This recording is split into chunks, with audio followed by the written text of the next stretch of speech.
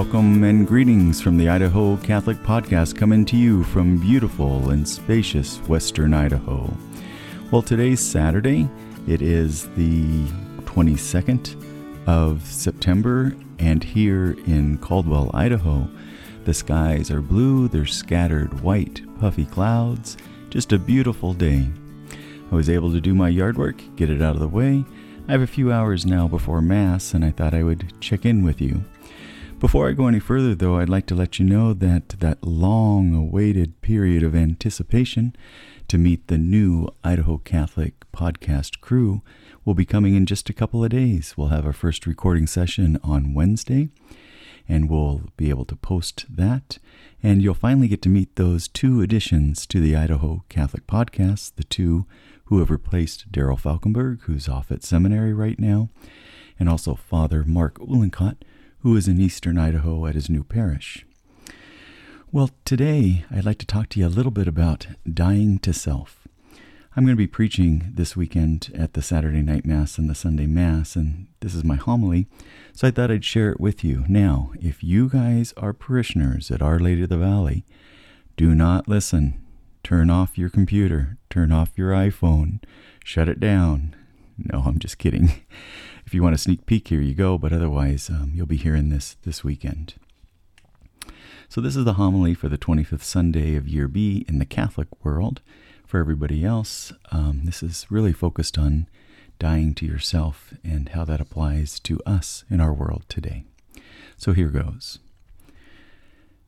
How loud our world has become. In the car, at home, your desk at the office, even sitting here in church. Just about wherever we are at any given time, we're confronted by sound. And it's not just sound that confronts us either.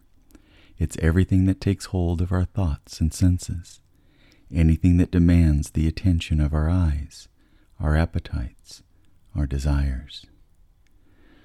Billboards on the interstate, pop-ups on our computers, and maybe most destructive of all, the thoughts that push us into the confusing mazes of our minds. Hopes, dreams, anxieties all mixed up in a never-ending deluge of thoughts. Our time is marked with the inability to break free of the noise and arrive at any kind of silence. In the end, this particularly modern reality proves to be one of great obstacles in our relationship with God.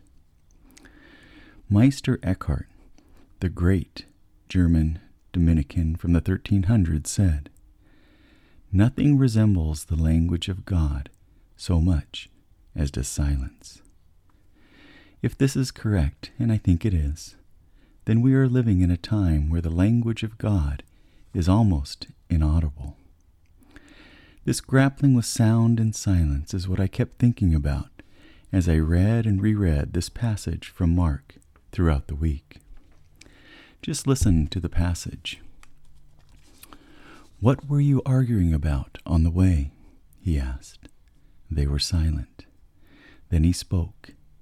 "If anyone wishes to be first, he shall be the last of all, and the servant of all." So here's the message. We need to stop talking so much, to stop trying so hard to tell God and everybody else what should be going on in our lives.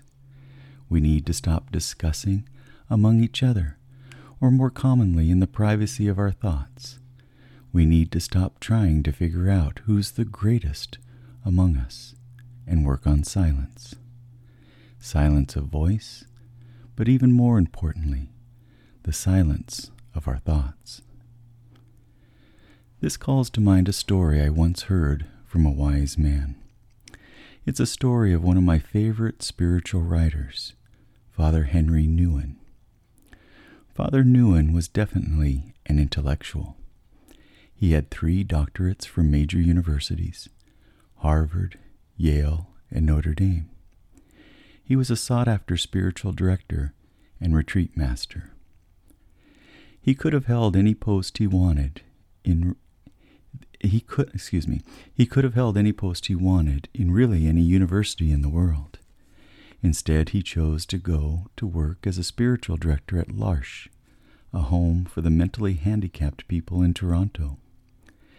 He recalls one evening at dinner with his new housemates at L'Arche, and they all ate dinner together, staff with residents. One evening at table, Father Nguyen tried to pass the meatloaf to the person next to him, to which a very confident young man from across the table interjected, "No, no, no, Father, don't pass him the meatloaf. He doesn't eat meat. He's a Presbyterian." It was at that point that Father Henry realized he had truly arrived at a place where his PhDs didn't matter. The fact that people from all over the world called him to lead retreats didn't matter. The fact that he could speak multiple languages didn't matter to any of his new housemates. He had finally arrived at a place where there was no need to assert his own agenda, to talk about his own accomplishments, to market his resume. It wouldn't matter to them anyway. He explained that this was when he finally became free. Father Nguyen had experienced the need to die to self. Remember, Jesus said, "Whoever wishes to save his life will lose it, and whoever is willing to lose his life will save it." Dying to self is what we heard in last week's gospel, and this week is the second course of the same meal. If anyone wishes to be first, he shall be the last and the servant of all. The fact remains that we have this innate, almost unquestionable need to assert ourselves, to interject our thoughts, feelings, and opinions onto the world, so that we have some proof that we are in the game, that we are important, that we are essential to whatever is going on around us at any given time. We are afraid that somehow if we're quiet, if we die to self, if we humble ourselves to be the last rather than first, we might not be happy. We're secretly afraid that we might not get what we so desperately want in life. And so we are driven to make something of our lives. We grasp for any sort of way to leave our mark on the world so that we will be known and valued. Yet, we are missing Christ's teaching and his way of life by doing so, especially when it comes to faith. Faith is the antidote to the dysfunction of needing to assert oneself upon the world, upon our community, and upon our closest family and friends. Faith invites us to believe that our real significance is not to have our name put up on billboards, but rather to have our name written in heaven for all of eternity. And that's the beginning of sainthood. I think about two particular saints for whom this kind of faith was totally evident: Saint Joseph and Saint John the Baptist, both undeniably vital in salvation history. Saint Joseph, had he not said yes, had he not taken in the Virgin Mary, had he not died to self, you and I might not be sitting here today. He said yes. He protected Mary and Jesus. He provided for them. It is because of him that Jesus was able to do his work. And yet, after the flight into Egypt and the brief mention of Joseph when Jesus was teaching in the temple, we hear nothing more of him. He completely melts into the background. And John the Baptist, whose whole purpose was to announce the arrival of Jesus onto the scene, he prepares the way, then points him out. After the baptism of our Lord, John exits stage left. He even says so. I must decrease, and he must increase. There's no doubt about it. John the Baptist was not some weakling without a healthy ego. It was in his strength that he was able to be last and a servant to all. And finally, in closing, And possibly to sum this all up, I refer to Father Thomas Merton, who says, "Life is a battle between our real and false selves." Our false selves are the identities we cultivate in order to function in society with pride and self-possession. And our real selves are a deep religious mystery known entirely only to God.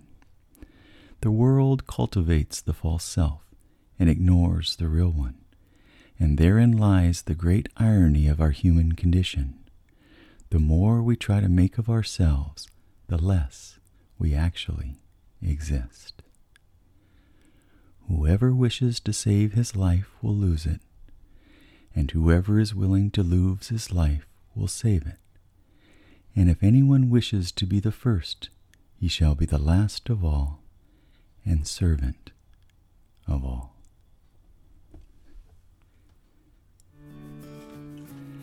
I'd like to thank you for listening to this homily today.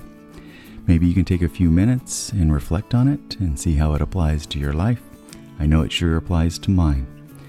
And maybe we'll strive this week to become better people, holier, more united with Christ, and most importantly, to be able to open our eyes, allowing God's grace into our being, and see His hand in all the works around our life, to see His hand in our relationships, our experiences, our trials, our struggles, and even the things that we love in life. God is present. Have a wonderful weekend. I look forward to seeing you again on Wednesday with the entire Idaho Catholic Podcast crew, and have a wonderful and God-filled, Spirit-filled day.